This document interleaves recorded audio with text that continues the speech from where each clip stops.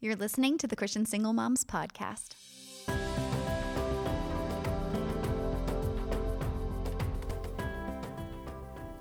This is the Christian Single Moms Podcast. I'm your host, Michelle Donnelly, founder of Agape Moms, and I'm so happy that you could join me for this conversation today. Here on the podcast, we emphasize discovering you on the journey through. And that means that I believe that every single mom can discover a life of peace, power, and purpose. And I believe that she can do it right through the things that God is carrying her through in her season as a single mom. Today on the podcast, we're going to be tackling what it means to leave an abusive relationship and then how to emotionally recover from one. My guest is Tiffany Denny from the Relationship Recovery, and we're going to break down a lot of the buzzwords and the concepts that go into understanding abusive relationship dynamics. We're going to talk about things like trauma bonding and how we might actually be walking straight into the trap of an abusive relationship without even noticing it. And then the things that we might need to do in order to get to safety, and then how to emotionally recover and get over this relationship and leave the past behind and step into the future. I find one of the things that keeps women stuck in toxic and abusive dynamics is not understanding both the biblical truth about how we're supposed to respond to these situations, but then also just the basics of the foundations of the way that these relationships are constructed and how they work.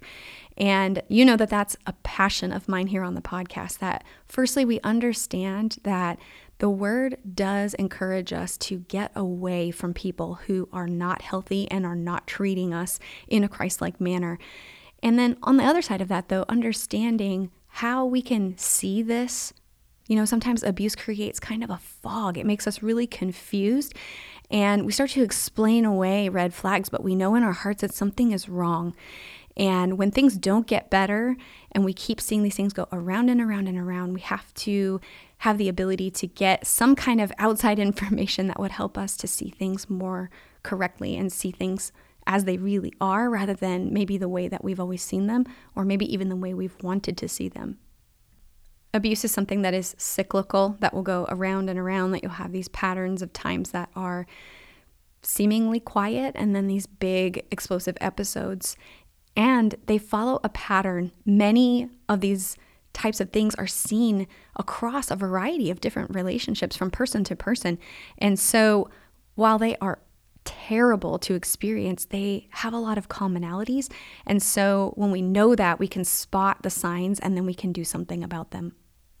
There were layers of healing for me when it came to this subject. And the first was being able to look at another person's behaviors and be able to identify what was wrong with the way I was being treated. And God actually let me sit there for a couple of years to say, this treatment I'm receiving is wrong. However, over time, I went to the next layer, which was, why did I allow this to happen? And as Tiffany and I are going to talk about in this conversation, we talk a little bit about some words that are kind of triggering. And those are words like codependency and enabling. And I have to tell you before we dive into this conversation, those words do not mean at all that any abuse that you have suffered is your fault or that you have contributed to it. You have not. Abuse is always the choice of the abuser. There is nothing that a target of abuse can do to change an abuser's way of relating. An abuser uses control and manipulation, not just in a romantic relationship, but in just about every relationship that they might be a part of. And so this is not something that you are at all contributing to. You're not partially to blame for. This is not cause and effect that, well, if I was a certain kind of a person, or if I did this differently, this person wouldn't treat me this way. This is not at all the fault of the person who is being abused.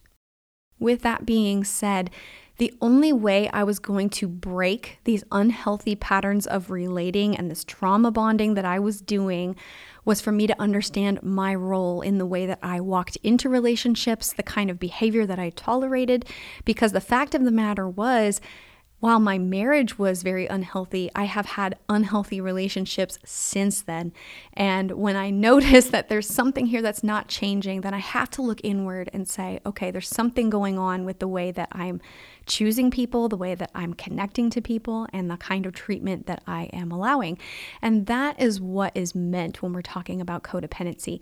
It's really meant to be something that empowers you to make different choices and choose a different path, not something at all that's meant to attribute any blame for abuse to the victim. Loneliness is actually something that has patterns behind it, and the ways that we respond to loneliness can actually cause us to be attracted to unhealthy or toxic relationships. And so to help with identifying these patterns and breaking free of them, I've created a quiz over at agapemoms.com/quiz, and it's called What's Your Loneliness Type? And once you've taken that quiz, it'll take just a couple of minutes. You'll have the ability to start to identify what some of those patterns are and get some ideas of what you might be able to do to change them. Again, that's agapemoms.com/quiz. I'd like to start off by giving you some background about the relationship recovery. Tiffany Denny and Kirsten Franklin started this movement in hopes of reaching as many women as possible that are left victims after a relationship has ended and are ready to fight to be survivors instead.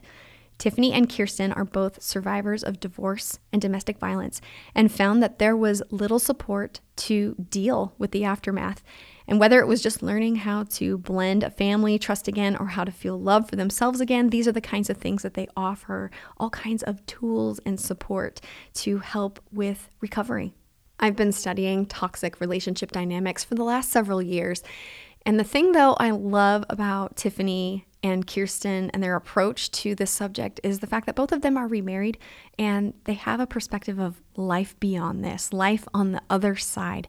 And where I feel like I'm catching a glimpse of that, they're just a little further up the road, and it's so encouraging. And I just pray that you'll be uplifted by this conversation as well. Here's my conversation with Tiffany Denny from The Relationship Recovery. Tiffany, I want to thank you so much for joining me today. I find that this topic is so critical in sort of this tiered approach to healing from an abusive relationship. I think at the very beginning, it's firstly understanding what we're in and how to start healing from that. And then I know for me personally, it was about, but how do I not get back into this again? And as I explored my own healing process, trauma bonding and those kind of things became really core to me understanding patterns that I had that I could still heal from. So, as we get started here, I want to know if you would help us to understand, if I'm a first time listener and I'm not familiar with the concept, what trauma bonding really is all about and how we can determine if we are doing this in a relationship we might be engaged in. Yeah, absolutely. I'd love to share what knowledge I have on it. And I experienced being in a severe trauma bond as well. And I just want to also say thank you for having me on today. So I will just hop right into trauma bonding. So, really, what happens is it develops out of a repeated cycle of abuse, devaluation, and positive reinforcement. So, you have that cycle that starts to happen. And in that, what happens is it creates these powerful feelings that you struggle to make sense of. So, especially when abuse alternates with kindness and intimacy. Mm-hmm. And it creates this addiction to another person. So, when you try and leave, you feel like you're going to die. Like you literally feel physically like you're going to die. I'm not sure if that's kind of how you felt when Yeah. you left your situation. And it's very confusing because you're being mistreated, right? But why do you feel so intense, all this intensity, Connection. right? This Mm-hmm. connection. Yeah. So they've done a lot of studies on trauma bonds, and they've actually studied the brain of somebody that is withdrawing from heroin and Mm. withdrawing from a trauma bond, and the patterns in the brain are almost identical. So if Wow. that gives you any indication on how hard it is to break these bonds, that for me was so eye-opening. Mm, It was amazing to see those scans, those pictures, and have actually gone through it myself and hmm. know what that feeling is. And Yeah. it I think when you have an explanation and you have a label to things, it makes it easier to navigate the healing around it. You're so right. And you made a really critical point there that it's confusing, that we could know in our minds something feels off, something feels wrong, and yet feel so compelled, even if we know, like, I have to escape this relationship, I have to get out, it's not healthy. There is always this thing that feels like it's sucking us back in, like we are losing a piece of ourselves, like we are going to die. And I think when you think about trauma as it relates to abuse and divorce and things like that, it's already just difficult to separate our lives from somebody we've been with for a long time. But when you have this chemical, neurological dependency, basically, that we've created on this other person, then it just ratchets it up to the next level. Absolutely. So, as far as creating trauma bonds and how they get going, I know you mentioned there's a kind of a reinforcement cycle of some positive and some negative. What are some behaviors on both sides that create that trauma bonded relationship? So on both sides. So on the side of the abuser, it's a tactic that they use. Sometimes you wonder if they know what they're doing, Mhm. if it's really intentional or not. But I don't know that that's really relevant because Yeah. no matter what, it's happening in that cycle. So the environment necessary to create a trauma bond involves intensity, complexity, inconsistency, and lastly, a promise. So you can see how that goes around. Mhm. For the person that is not the abuser, we contribute also to that relationship. We hang on to hope, right? We don't get into these relationships thinking that we're going to get divorced. And, you know, the media sensationalizes relationships as fairy tales, and we want that, right? We want that. Yeah. And you know good relationships do exist, I promise, because I've since been remarried since I was divorced Mhm. about 11 or 12 years ago. But um yeah, we definitely contribute, and I think once we own that and we own the responsibility of that, that also frees us to heal a little bit further. But it's an interesting thing. Even to this day, I'm at zero contact with my ex-husband. But my kids all hear something that he's done that's good, a good thing, right? And that little piece of hope that he is Mm. actually, changing his ways or his behavior comes up for me still. And that's Yeah. part of that bond. The next day he might be doing something really bad, and then that swallows it. But it's just that hope that we have and that we hang on to because we love that person. you Mhm. know Even though they're abusive to us, we still love that person, and we know that the person that's on that other side of abuse, that that person that he is when he's not abusing you. Mhm. We want that and we strive for that and we think we can change things. So, but I think an important thing is really relying on your intuition and knowing that these are things that aren't going to change. I appreciate you being vulnerable about saying too that there is that part of you that still even wonders and hopes. And I think the thing that a lot of women get stuck in is you've got Jekyll and you've got Hyde. And so which one is he? Is he really that nice one who's treating me well when things are okay, or is he really the dark side, Mhm. that really aggressive or intimidating or mean-spirited person? And so kind of sifting through that is difficult, and sometimes it's a game we play with ourselves, and really sometimes the answer doesn't really matter as much as how about you? How about your own health and your own relationships and how you deserve to be treated and those kinds of things. But it doesn't mean that that's not on our minds. It doesn't mean it doesn't pop up from time to time, and I think there's some shame that comes along with that. We're Right? like, "I'm healing now, like, I'm living life now, in this new way, and shouldn't I not feel those things Right? anymore?" Yeah, you would think that it would just go away. And Yeah. I mean, for the most part, it's just, it's fine. And we don't, I don't, that's not a place that I really revisit very often because Yeah. I have a completely different life. But, when I do hear things, it does take me right back to, so you can see how powerful that bond really Mm-hmm. is. Mm-hmm. Mm-hmm.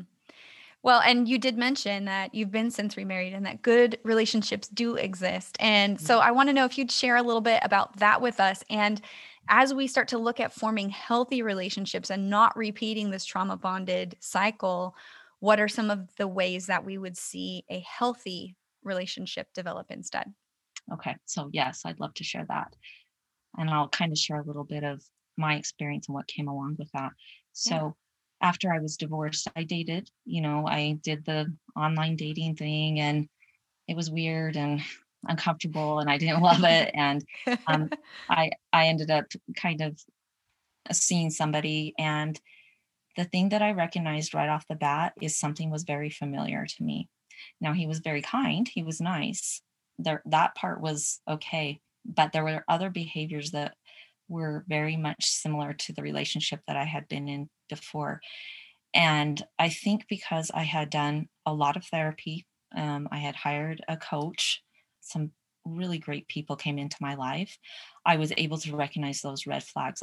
I believe wholeheartedly that we have to do the work on ourselves first before we Mhm. venture out to other relationships, because if we don't, we haven't healed those pieces that have been so broken and damaged, right? And Mhm. we try and find a void or we have a void and we try and find something to feed that, and it's just not healthy yet.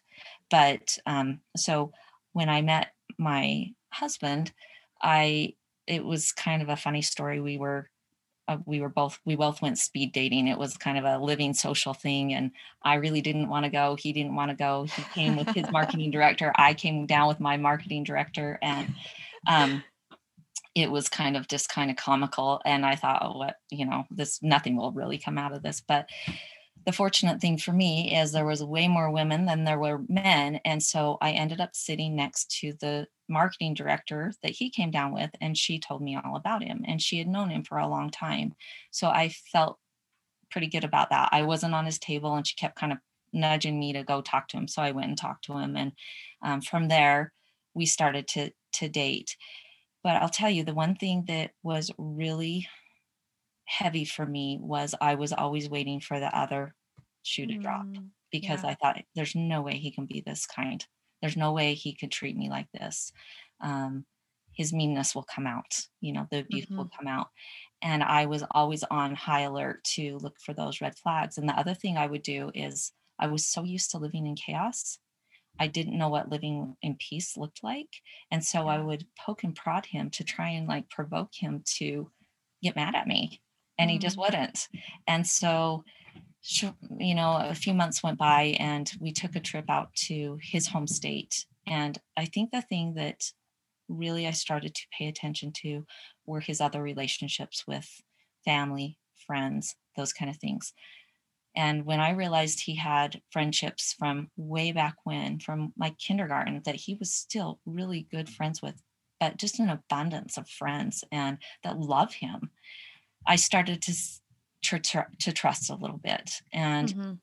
I knew I had to have some faith. I just couldn't, go into this without having some faith. And, Yeah. but I truly did not want to repeat. I did not want to go through what I had gone through for 21 years. I didn't. But I think it's just a matter of really turning inward, doing what you need to do to get the help to heal, finding communities like yours that women can come together and know that they're not alone, and bounce ideas off of people, and owning up to the codependency, um, Mhm. all the things that contributed to that relationship, and healing from that, so that you can walk into a new relationship that is good and healthy, because we attract healthy when we're healthy. Yeah. Wow. And I find that I think the most difficult part of healing and doing it in front of people while you're dating is that it's clumsy and it's messy and you're not even really sure what you're doing. Yeah. So true. And so as you said, you're intentionally trying to like prod him to see, can I really trust you? And sometimes we think that we're justified in doing it. And then other times we might be horrified and be like, what am I doing? Like, how am I sabotaging this? I'm ruining it. Yeah. Yeah. So for a woman who's in that space, somebody who's listening right now, who maybe is feeling anxious about dating or might be tiptoeing to that line of feeling like I've done enough healing on my own and I've got to get, but I feel like I got to get out there, but I don't know how to do that well. Do you have any guideposts or wisdom or, benchmarkers to say like, okay, if you know what the red flags are, that's great. You'll be able to see those if you watch over time. But here are the things that you can do for yourself to manage anxiety or those tendencies to self-sabotage. Yeah. Yeah. Self-sabotage is so big because we like to talk about the three brains or the three parts of the brains, and that we call that primitive brain, the critter brain. And that's the Mm, brain that, says, don't do anything different than what you're doing because you're safe. And that mhm, keeps us kind of stuck, and it keeps us from putting ourselves out there. And also, if we put ourselves out there, we risk getting hurt again. And mhm, so, a lot of self-sabotage happens at this point when you're trying to get out there and date. But with our clients, a lot of them are in this position, and we will have them write down their bottom line behaviors, what they will and what they won't be willing to deal with in dating another person, because we feel like going into it and walking into it with some knowledge and some essentially your own power gives you the strength to put yourself out there. So mhm, if you know that you're not going to deal with a certain aspect of a person, then you don't. And also, we're big on teaching boundaries, because a lot of times we'll walk into these relationships and we're so worried that they won't like us or they won't want to date us again, that we're willing to turn and not look at the things that might be bothering mhm, us. The other thing too that we always caution people on when they're getting ready to date is oversharing, because mhm, as survivors and thrivers of abuse, we sometimes base our identity off that story. mhm, And there's a lot of oversharing, and you don't need to put it out there. That can be that's pretty sacred stuff when you really think about it. And that can mhm. be just given out in little pieces over time. And I think those would probably be the main things that we teach people or tell people that they really need to work on, as they're starting to put themselves back out. That's really good. I think you're right though too. It does our survival is something that we may even be really proud. We may be really feeling like, God's done a lot of work in our lives and that it's something that we are moving through and into this new season. And so to us, it becomes really normal to talk about it. Mhm. It does. But it can be really uncomfortable for someone who that's not on their radar, Yeah.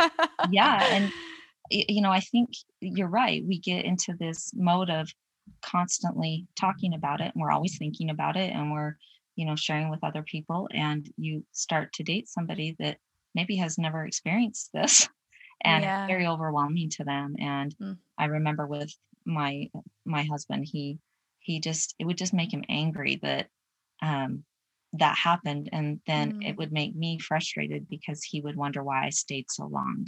mhm, So it's been a journey between he and I. It's been a journey, a really big growth journey, to come to this point of him understanding why, and him like being able to pull back and not have such angry feelings towards my ex-husband. So yeah. that's been kind of beautiful to watch actually happen, but it Mhm. was kind of frustrating, in the moment. Yeah, So sure. so yeah, you just want to kind of be careful with that.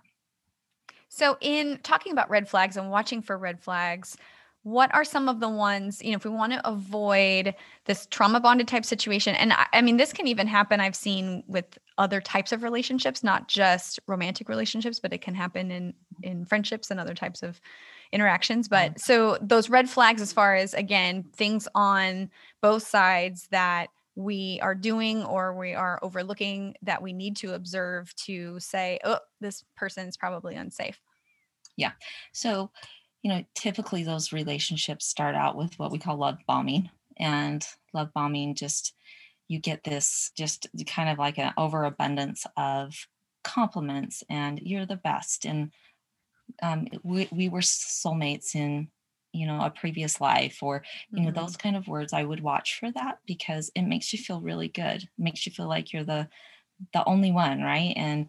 Um, and then that's kind of how they kind of bring you in, and then that starts to change, and it goes through different stages. But you know, these relationships tend to be just like I said earlier. They are very um, intense, and um, I would just watch for how he treats other people, right? How he Mm-hmm. treats his parents.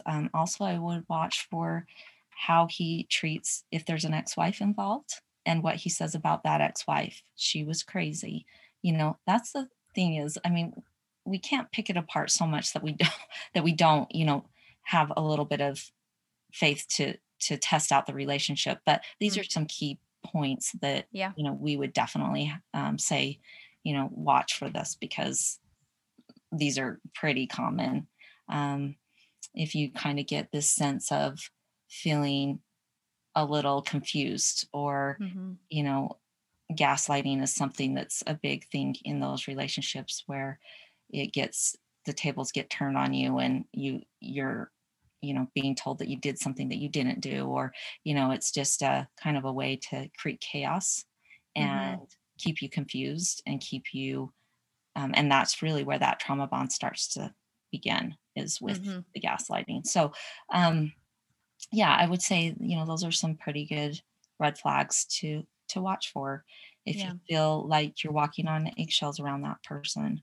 On the flip side of things, if you are caring more about that person's issues than that person is caring about their issues, then there's a problem there, right? And that's where we see codependency start to step in, is when Mm-hmm. we start managing this other person, and it's actually just a form of control, but we care more about fixing them and rescuing and all those kind of things. I think it's important as you addressed both sides of that, because the codependency was something that I was not really aware of. And for me, why I was not so aware of it is I looked at the relationships that I had been in and said, oh, well, nobody's perfect. Everybody needs a little Mhm. grace, and I can be there for that person and all that kind of stuff. And there comes a point where, yes, some of that is true, but to the point where that person is not changing at all and you're overlooking it constantly because you just have all this hope and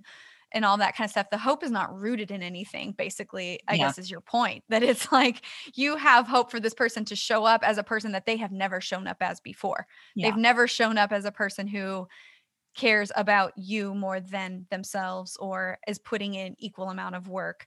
That there's this constant kind of, I give and then I take away, I give and then I take away. And then that's where we start to be confused about, well, maybe I can just hang in there long enough and you'll be that one who gives all the time. yeah, And it just generally doesn't work like that.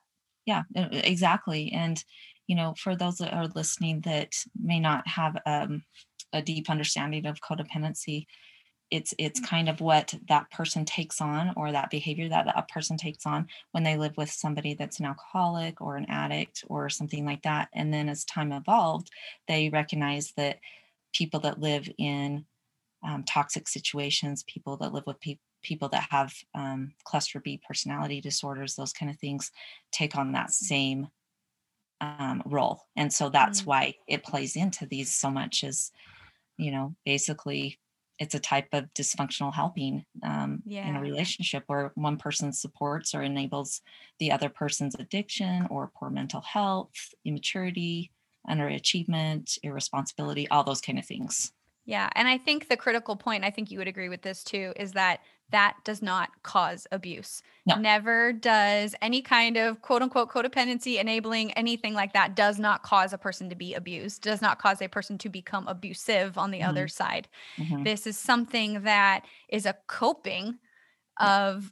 of being in that kind of a relationship, or it may actually be something that you bring into relationships, that this is a pattern for you in the way that you relate to people, but it is never, never, never, never Absolutely. a cause for a person to be abused. They're not they're not contributing to an abusive dynamic. The abuse comes specifically from the abuser. It is not a two people problem. It is not a 50-50 type of equation.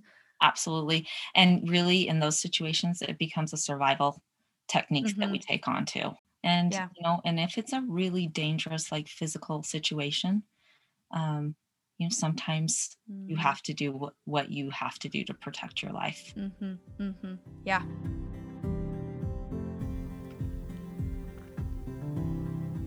I'd like to take a quick break from our conversation to tell you about our sponsor, Faithful Counseling. Faithful Counseling is Christian counseling that's available to you on the go, and it works through an app. So you have the ability to schedule sessions with your counselor, video sessions, or even just chat with them throughout the course of your week. I found it so helpful to have a counselor to process some of the things that I had been going through from a toxic relationship, but then also identify patterns from my past so that I could make changes. If you have been considering Christian counseling and you'd like to give Faithful Counseling a try, you can get 10% off of your first month by going to getfaithful.com/single mom. As far as that point, though, of disconnecting, and you said you're still in a no contact type of arrangement, what do you think is critical when it comes to breaking trauma bonds and putting those safe boundaries in place and leaving an abusive situation? So, so fortunately, I have been able to be an advocate for the state of Utah for domestic violence. When you are going to leave a situation like this, it's very complicated and it can be dangerous. It's very dangerous. This is the point where, we see a lot of things happen physically to people. So it's important that you share what's going on with somebody that you trust 100%. Make sure somebody knows what's going on. Also, realize that when you are breaking out of this situation, on average, it takes a woman 7 times to get out of these situations, 7 different Mhm. attempts. And, you know, you have to also realize that trauma bonds last a long time. So they say, like, scientifically, it can be 18 months to 3 years before you really feel free of that. And that's if you're doing the work, right? If Mhm. you don't Yeah. know if you don't even know what's happened to you and you're not able to work on that, then it could be much lasting, much further than that. Mhm. Um, but I would just say, be very careful when you're leaving and make sure you have a good support system in place. If you are in a really physically abusive situation and you are leaving, I would suggest that you pack a bag of clothes for your kids, for yourself. I would put that in a safe place. I would also make a photocopy if you can't take the original documents of anything that is important: birth certificates, social security cards, passports, all those kind of things. Make sure you have that. In my situation, I was the one that left the house. Wasn't planned. The opportunity came. I left. When I came back, there was nothing left in my house. It had all gone Mm. to the dumps, including all those papers and things that were really important. So, Mm. basically, I had the clothes that I had on, and the kids did too. So, Wow.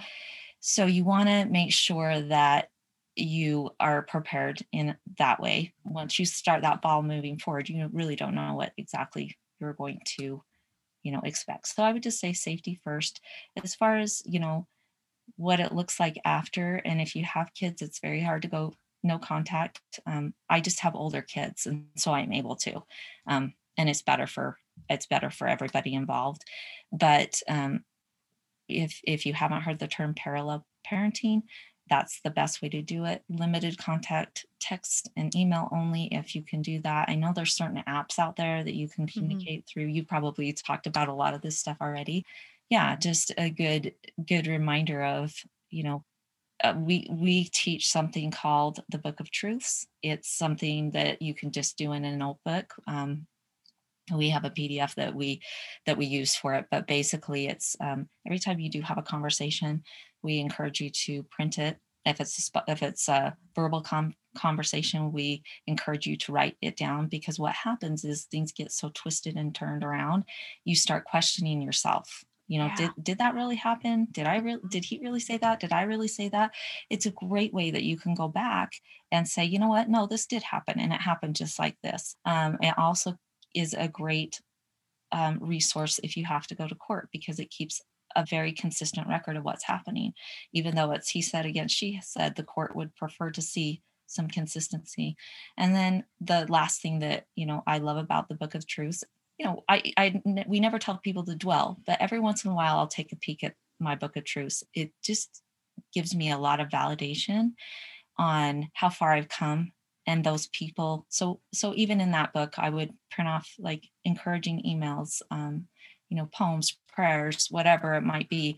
I would put those in there, and it just reminds me how grateful I am to be where Mm, I'm at now, yeah. and how far I have come. And also the other thing that's beautiful about healing is one day you'll be able to reach your hand out just like you were doing, and you'll be able to pull the next person up. And Yeah. that to me is what this is really all about. Yeah. It's so empowering. I Yeah. love what you said too about writing those things down. And I think that's where I started, was more of like a legal documentation, but Uh-huh, uh-huh. it became a way for me to tell myself the truth and for me to see it on paper and go, "Oh no, this is what's happening," you know? I love And that. the point that you made though too about the parallel parenting and the gray rock, well, you said no contact, but I Mhm. also Great rock. understand the concept of gray rock Yeah, basically. And for yeah. someone who's listening and doesn't know what that is, no contact is a method of breaking away from an abusive or trauma bonded type relationship so that you have the ability to separate yourself entirely and heal from that withdrawal, basically, as you're talking Mhm. about, Tiffany. And gray rock, though, is when you have to have some kind of interaction with this person, often because you have kids. And so it's where your communications have all of the emotion of a gray rock. So it's Mhm. very business oriented. It's, as you said, texts and emails or co parenting apps, things like that are great because it's just logistics. It is based very much on whatever parenting plan type document you have, or your divorce decree, whatever it is, that you can refer back to very specific points that have already been negotiated. And that way there's no emotion, we're not making friends here, we can still be polite, we can be you know um kind, but at the same time we don't need to extend any additional type of relationship with this person. Yeah. And I found that was really helpful as well. Again, it's telling yourself the truth and being able to sit with it and believe it over and over and over again. And I think that is so paramount in what we're talking about as far as breaking these bonds and removing yourself from this situation, because it can be so intoxicating and pull you back in when you're not able to differentiate the truth from lies. And that's basically how these relationships continue on, is this disconnect between Mhm. reality and a fantasy, basically. Yeah. Yep. So true. And Yeah. I love with, the gray rock method is so powerful, because Mhm. what's happening too is when you take that emotion out of it, they are not getting their supply. Their supply is your reaction to them, right? And Positive or negative, right? yeah, positive or negative, absolutely. And so Mhm. when they're not getting that, they tend to try and get supply at other places. So then they leave you alone a little bit Mhm. more. Mhm. At least that's what we have found, and I have found in my own personal experience Yeah. is that's been a method that's really helped. Yeah. So as far as, moving forward though and making the time to heal, you said, it can be 18 months to 3 years if we're doing the work. I know a lot of single moms are saying, "Oh my gosh, but between work and homework and my kids and taking them to therapy or whatever stuff that's going on, she may feel like, how in the world do I make this time to do the work?" And I love that you all actually had a blog post about this. But can you give us some suggestions about doing the things that we really need to do to make that time to heal? We just have to look at our time. I think that an exercise that we have our clients do is we actually have them pull their calendar out. And unfortunately, when we've been in these situations, a lot of times we are not very strong in our boundaries yet. And so we have to practice, you know, being stronger in those boundaries, and we don't honor our yes and our no. and Mm. we find ourselves very frustrated because we overcommit, or we say yes because we're afraid we're going to hurt somebody else's feelings, all those kind of things. And that all circles back around to, codependency and all those kind of things. But we can heal from that. But we Mhm. suggest you take out your calendar and you just go through and you remove the things that take away your energy, and you try and add something in that will give you some energy. So whether that is, an app that you can do a 5-minute guided meditation on, or Mhm. if you can just sit and breathe, if you can escape to the closet. I mean, when we when we coach, I always think it's just fantastic when our clients pop on our Zoom calls and they're in their cars or their trailers or their closets or wherever they're at, because Mhm. because I think the misconception about self-care is, we think of pedicures and manicures, and that's great. That is a form of self-care, but really the most important form of self-care is the things that we do around that healing. So if it's reading a book that can help you process through things, if it's writing down some of the false beliefs that you're telling yourself and then taking them Mm. and turning them into um, and changing the narrative of that story, really, and Mhm. then rereading and getting your mind familiar with a different story and a different belief than what you've been believing in the past. I mean, there's all sorts of things that you can do, but you have to take the time. So by looking at the calendar and prioritizing things, because yes, I mean, everybody's just so busy, but if it's maybe putting your phone down for a little while and Mhm. not scrolling, Yeah. or nixing the Netflix for that night, it's just really about being intentional. Yeah. I love what you just said too about putting your phone down, stop scrolling. Because I realize sometimes when we're feeling anxious, at least that's what I do. It's I like if do. I feel I do it disconnected, I don't even know I'm doing it, but then my phone's in my hand and I'm like, why am I scrolling? I don't even want to be doing this right now. too. But it's like a pacifier. It's Mhm. like we're It's just so kind of true. trying to soothe ourselves. And if we would just take the time to journal instead, or read instead, or even just pray, sit quietly, something Mhm. else instead, that can be so much more energizing. As far as that narrative and that negative self-talk, I know a lot of times coming out of this or starting to date again, there's this nasty inner critic. And some of us, like myself, have been dealing with this inner critic from day one. So, can you give also some thoughts a little more towards that as far as that inner critic? Again, this is another Yeah. blog post that you all have. Yep. And I love where you're talking about name the inner critic Yeah. and talk to the inner And critic. talk to it. Yep. Yeah, Yep. yeah, yeah. Yep. We yeah, you want to give it a name, whether it's, a funny name, you can do whatever, and then you talk to it and you change that narrative. I'll share just a little bit of an exercise that we do, and I'll show you how we teach people to change that narrative. First, what we do is we have them identify the story or the belief that they're telling themselves. So, for example, if I'm saying to myself, I'm broken, then I'm keeping myself a couple of things. Yes, you have gone through a lot, right? But you're also keeping yourself safe, because if you're broken, then you can't date and you can't, do this. And it Mhm. kind of keeps you in as the victim. And then what we do is we take and we shift that story, and we start by journaling those false rewards that we're getting. So, for example, with I'm broken, I can stay small, I can say unseen. Um, I don't have to risk getting my heart hurt again. Mm. Those kind of things. So because we're always getting, most of the time when we're gaining something, it's a negative gain. We're not getting Mm. a positive gain from something that's, negative. So when we do that, then we shift that, and then we lean into that new story by taking each of those beliefs and we rewrite that story around them. And it takes a little work to do this, but you can do it with any belief that you have, anything that's weighing you down, or any thought. Just an example with I am broken.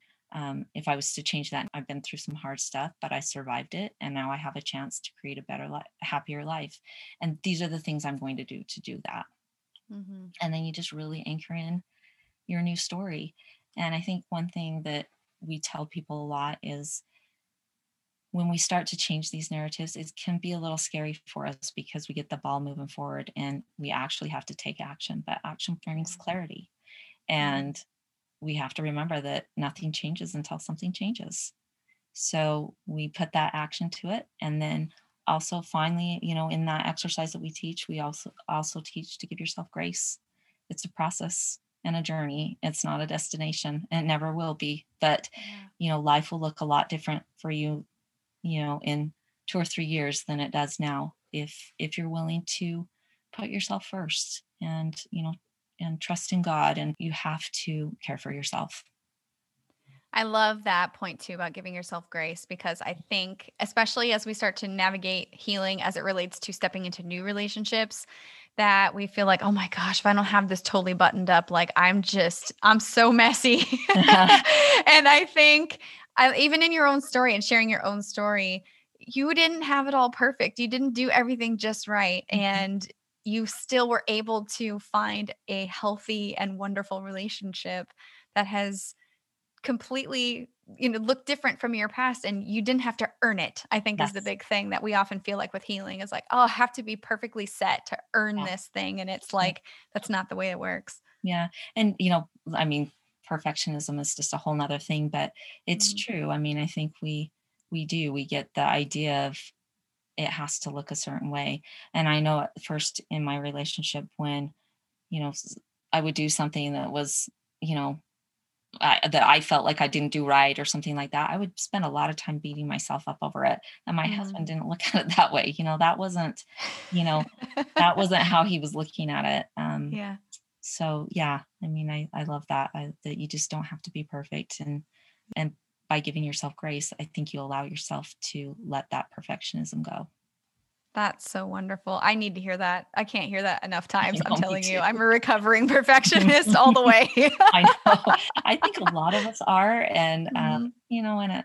it's hard. I mean, it's a very hard thing to give up, and Yeah. and Well, because it is a form of control a little bit, and so when we can let that go, I shouldn't say a little bit, it is a form of yeah, control. yeah, it is. Yeah, I know. We don't want to like completely Yeah. admit to that, right? But, like, there's so much goodness that can be found even in the messy, and I just Mhm. thank you so much for encouraging us with all of that today. As we're kind of buttoning up here, I ask at the end of the conversation, I ask the guests the same question, and it's if there's just one thing that you would want a single mom to know, what would it be? I would want a single mom to know you have the ability to heal, you have the ability to move forward, and you have so many people in your corner cheering you on and loving you and supporting you. And it won't always look this way. Life will change. That's one thing that we're very assured of, is it's change, and it will change. And you have the control of your own healing. That's the one thing we do have some power over. And I think, pulling in um, your faith and really doing that work and digging in, you're going to be okay. That is good. Thank you. Thank you Yeah. so much. I'm receiving that. Good. Tell us a little bit about the relationship recovery and how listeners can get in touch with you guys. So it's usually both of us. Kirsten just ended up with a We had issue a that she mom couldn't be on today. situation. Yeah. Everybody can relate. Yep, yep, It yep. I guess involved I a don't need to. broken car key. Yeah, broken key fob, locked out of the car. So yeah, so Kirsten and I met in our former workplace, and we were both kind of going through a divorce at the same time. And what happened is we just started realizing that there wasn't the resources out there. There's a lot more resources now, Mhm. because we have social media and all those kind of things. But we thought, we ought to put something together that could help women. And so that's kind of how the relationship recovery, was formed. What's happened since then is we have come up with a process that we teach, whether it's our courses, whether it's our coaching, one-on-one, group coaching. We always teach foundations of healing first, then we clear up the trauma, and then we work on moving forward. So we just have a 3-tiered system that we work off of. But we do a lot of things. We have our community on Instagram. It's just at the relationship recovery. But we do like group coaching, one-on-one coaching, two-on-one coaching. We do have a course.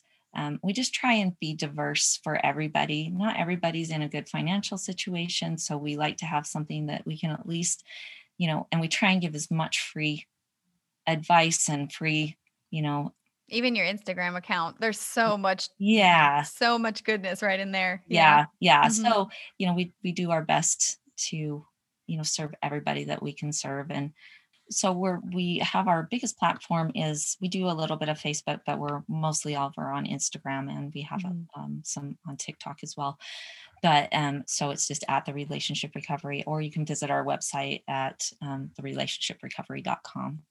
Also on Yeah, also on there, just know you'll find some resources, some downloads, some other things that might be able to help you over on the site. So, and they're all free. We have a book list over there of kind of the top 10 books that we recommend. So there's some good stuff over there that you can Great. get for free.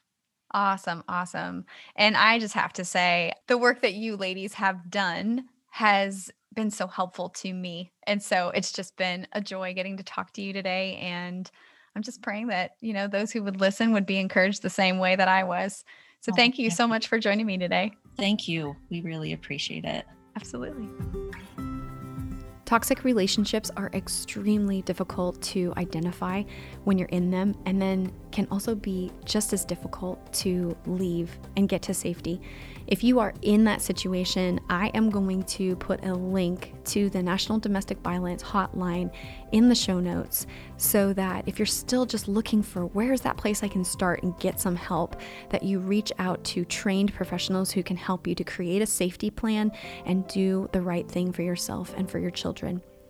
Other resources that I've created at Agape Moms to help you as you may be journeying through a season of recovery are things like our private Facebook group.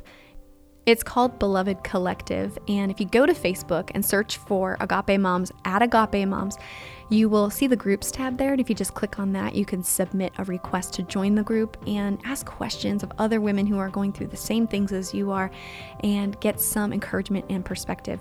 Also, Agape Moms is on Instagram at Agape Moms. Also, to go along with every episode of the podcast, I've created a weekly guided scripture meditation video. And it's kind of a devotional that you can just sit and listen to, less than 5 minutes, and just start applying what you've learned in the podcast and reflecting on God's word and his encouragement for you in this season.